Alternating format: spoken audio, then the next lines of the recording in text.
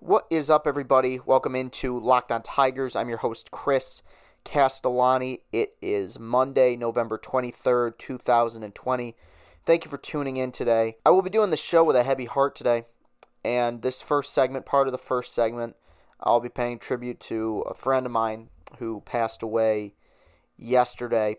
I know people come on this podcast to hear me talk about baseball. I know people get angry when I don't talk about baseball, but this is really the only outlet I have right now to discuss this. I'd post a video about it on Twitter, but and it's a sad sign of how bad things are in this world that I have 17,000 people who follow me on Twitter. I have a social media platform, but I know even if I posted a video that paid tribute to my dead friend, people would mock it. And I don't want to deal with that right now. I don't want him to have to deal with that right now. So I'm going to be talking in this first segment about a friend of mine who passed away yesterday. And if that doesn't interest you, maybe just don't listen today. But it's November 23rd. There's no games going on. There's not a whole lot of news. Even if there was, you make time for your friend. You make time for someone who impacted your life. Period. End of story. My friend Mike Pacilio passed away yesterday following a traumatic brain injury that he suffered earlier last week. I met Mike when I was interning at 92.1 FM, the local radio station in Lansing, Michigan, under the tutelage of the great Jack Ebling. We met in 2015. He moved to Texas, I believe, kind of in around near the end of the summer of 2015, but we kept in touch. He was a genuine, wonderful human being. Like, truly. Like, he was so genuine. He was genuine to a point where you acknowledged how genuine he was even before he passed away. This was no revisionist history. This is the type of guy who, when he wasn't around, you'd be like, man, I really like Mike. Mike's just a nice guy. He had the kind of zest for life that I would love to have. A guy who seemed like the type of person who woke up every day and was just ready to take on the world. He always had a smile on his face. He was always very enthusiastic, loved sports, and I liked him a lot. But I appreciated him even more as a friend in 2016. He had moved to Texas at this point, moved back to Texas at this point. And this was the summer where I had just found out that I was on the autism spectrum, which, as I've brought up before, wasn't a huge surprise at the time. Done some research, took some tests, and kind of figured it out. But I was officially diagnosed with that around 2016 in the summer. And I was working part-time at a local restaurant, and I just finished my shift, and I'd gotten a call, and the call was from Mike Pacilio. And he talked to me about this, and his kindness, and his guidance, and the empathy that he showed me when he found out that I was going through a tough time was something that I still haven't forgotten. And we kept in touch off and on since then. We'd remained extremely friendly, and I was absolutely stunned to find out that he had passed away. My heart aches. Mike was my friend. I cared about him. People who knew him cared about him. And every show I do for the remainder of this year will be in dedication to my friend. His family requested that if you wish to make any donations, he would love donations to the Shriners Hospital and the Southwest Transplant Alliance, or any transplant organization. Rest in peace, Mike. Thank you for your kindness. Thank you for your friendship. And thank you for your guidance. Well, hard to kind of move on from that, but we're going to attempt to do it anyway. Before I get into the little bit of news that we do have to cover, I will say there's going to be 3 shows this week. There's going to be Monday show, Tuesday show, Wednesday show.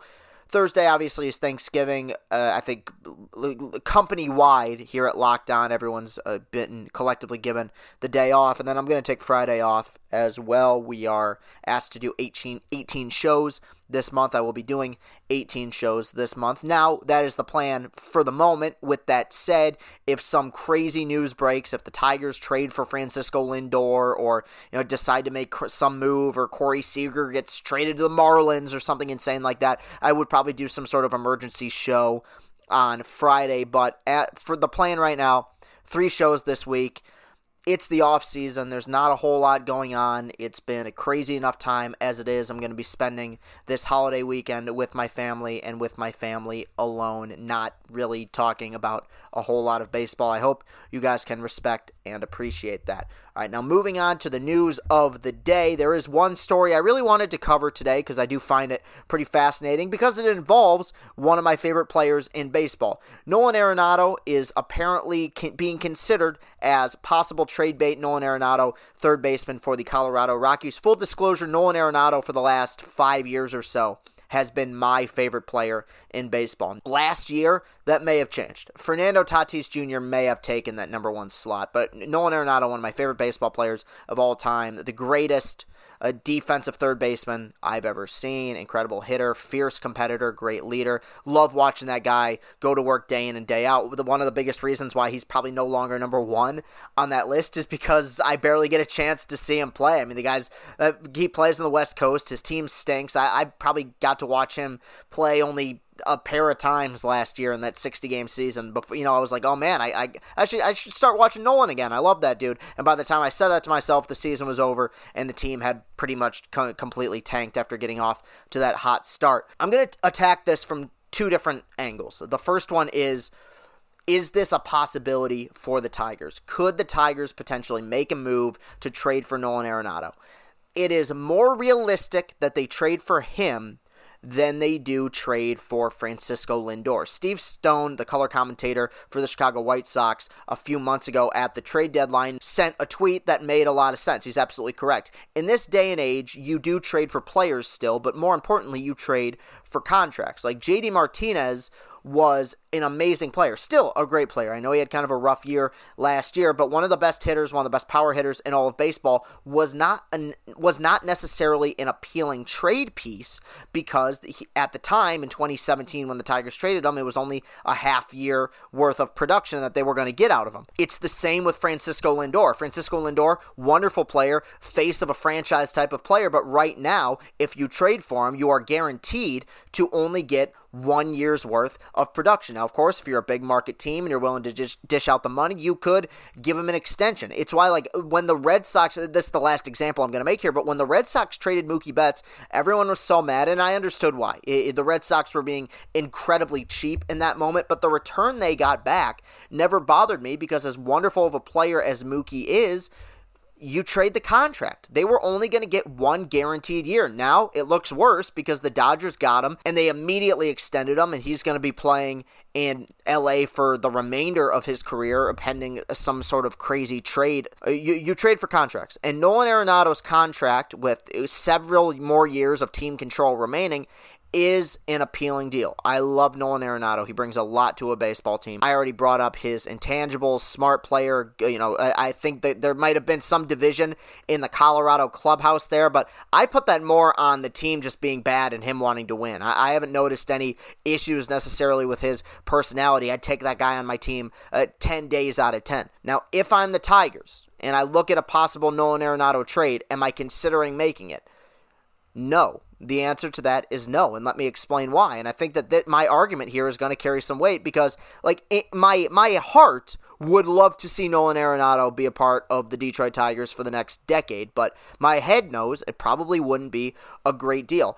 The Tigers' rebuild has been brutally frustrating. It's been difficult. Watching this team go to work has been truly ugly, but they are committed to it. At this point, they have been over the last several years. Whether you agree with the merits of tanking or not, whether you agree with the direction that this thing has gone, they have, in fairness, built up a farm system with a lot of top-heavy talent. I don't think it is a farm system that's as deep as some others in baseball. I don't think it's as deep as, say, the Padres or the Rays or even the Braves, but the top-tier talent that they have is as good as anybody else's top-tier talent. And when you are still in the middle of a rebuild, as much as we would love to see them start to come out of this, you have to stick with that. And that does mean holding on to those top-tier prospects and watching someone like an Arenado potentially pass you by. I'm okay with that. One thing we've learned over the last several years in baseball is that you cannot sacrifice your future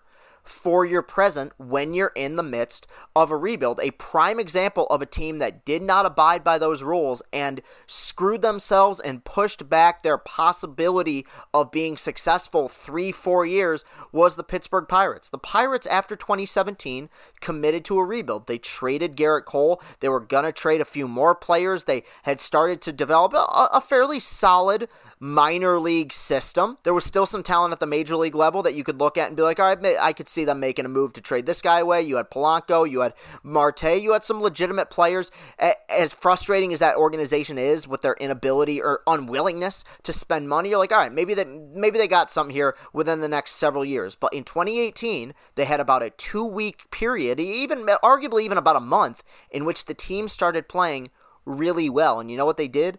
They cut corners, and they made a trade that will go down as one of the dumbest in the history of baseball. They traded Tyler Glasnow, Austin Meadows, and Shane Baz for Chris Archer. Chris Archer was already a pitcher who was on the decline. Chris Archer peaked in 2014, 2015. The Pirates acquired him. You trade Glasnow, Meadows, and Baz. Meadows has turned out to be a complete stud. Glasnow, I think, is overrated, but given his stuff, still has a remarkable amount of upside. Was, one of the reasons why the Rays made it as deep as they did and why they've been as successful as they have been over the last couple seasons. Shane Baz looks like he's going to turn out to be a solid major league player, and you end up with Chris Archer, who was truly awful.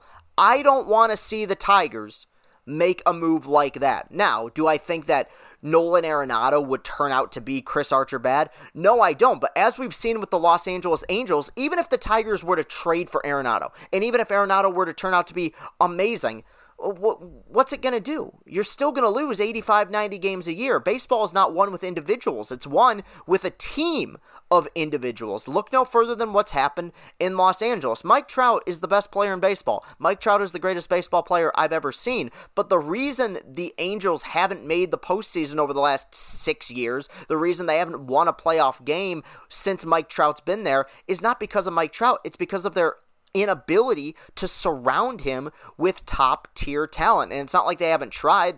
They've dished out the money for Rendon. They dished out the money for Pujols, but it hasn't really been worth anything. They haven't won a playoff game. They haven't developed starting pitching. If you want to be great over a long period of time, you don't do it through free agency anymore. You don't even do it through trades. You do it by building through your farm system. And if I'm the Detroit Tigers right now, as appealing as it may be to want to snag someone like Arenado, you don't do it because you could potentially be sacrificing your future just to kind of get a quick hit of success with Arenado playing here next year. Now, that's angle number one. The improved Built Bar is even more deliciouser. 18 amazing flavors, 6 new flavors, 12 other original flavors. Bars are covered in 100% chocolate, soft and easy to chew, and Built Bars are healthy. Built Bar is great for the health-conscientious guy or girl. You can lose or maintain weight while indulging in a delicious treat. Bars are low-calorie, low-sugar, high-protein, high-fiber, great for the keto diet. Go to BuiltBar.com and use the promo code LOCKEDON, and you'll get $10 off your next order. Use promo code LOCKEDON for $10 off at BuiltBar.com. The second part of this is that the team that's shown interest in Nolan Arenado apparently has been the Los Angeles Dodgers, and that's a move that would make complete sense. Look, dude, I give the Dodgers a lot of credit. Dodgers just won the World Series this year, and you always wonder at every team that wins a World Series, how are they going to respond? Will there be a World Series hangover? And most World Series hangovers begin in the offseason, when a team probably isn't as fierce in the free agent market as some other teams are. You saw it with the Cubs. You saw it with the Nationals last year. You saw it with the Red Sox in 2018. I don't think you're going to be seeing that with the Dodgers. The Dodgers are going to get greedy here. They want to win 2, 3, 4 more championships. And dude, God bless them. As I've brought up before, the Dodgers are a true juggernaut. And the Dodgers are a team with the money to be able to keep someone like Nolan Arenado on their roster with the extension that he was given, I believe, at the end of the 2018, maybe even at the end of the 2019 season, I can't remember, but they wouldn't have to worry about gutting their farm system. They're that deep. That would be a move that would make a lot of sense for them. I don't know if it would make a lot of sense for the Rockies. It would be hard to explain to the fan base why you traded away if not the best player you've ever had, a top 3 player that you've ever had, to a team in your own division who's already kind of setting the world on fire and has won, 7, 8 division titles in a row?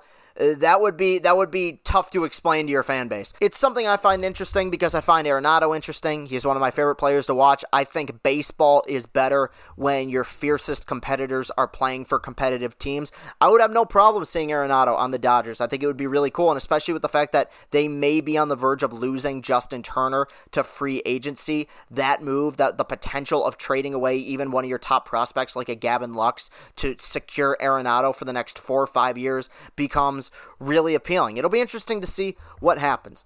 That'll do it for today's show. You can follow me on Twitter at Castellani2014. That's at Castellani2014. You can follow the show on Twitter at Locked On Tigers. While you're at it, go to Apple Podcasts, go to iTunes, leave a written 5-star review of the show. Got a few more recently. I always appreciate that.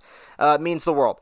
Keep sticking with me. I will be right back here tomorrow for the second of 3 shows that I will be doing this week. Thanks a lot for sticking with me and supporting me, everybody. As always, it means the world. Have a great rest of your day, and go Tigers.